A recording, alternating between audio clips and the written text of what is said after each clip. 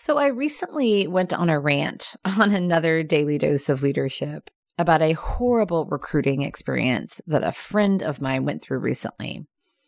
Lack of transparency, 5 interviews, being told he was the candidate only to get a phone call abruptly saying they'd hired someone else. And while many of you shared similar experiences, I've also been pleased recently to hear of some really great recruiting experiences.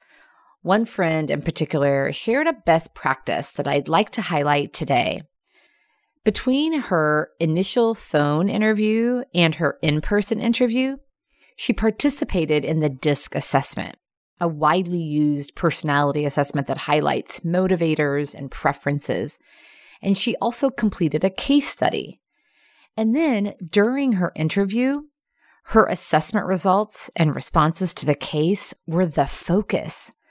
They spent much more time in an in-person interview talking about who she is and how she thinks and what she's motivated by, what her preferences are. They spent much more time talking about those things than they did talking about the job. And so what happened in the process? Connection. Great connection. They extended an offer to her a couple of days later, and she accepted, and not surprising, is super excited about starting this new adventure because the recruiting experience prepared her and kickstarted what I suspect will be a great employee experience. This recruiting experience is an important reminder to all organizations and hiring managers that are looking for great talent. Spend time in the process really getting to know the strengths and the trouble spots of prospective team members and talk about those things with them. That sets up an honest, transparent relationship.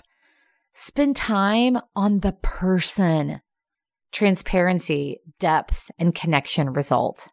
What a great way to take care of prospective employees and ultimately to take care of yourself in the process.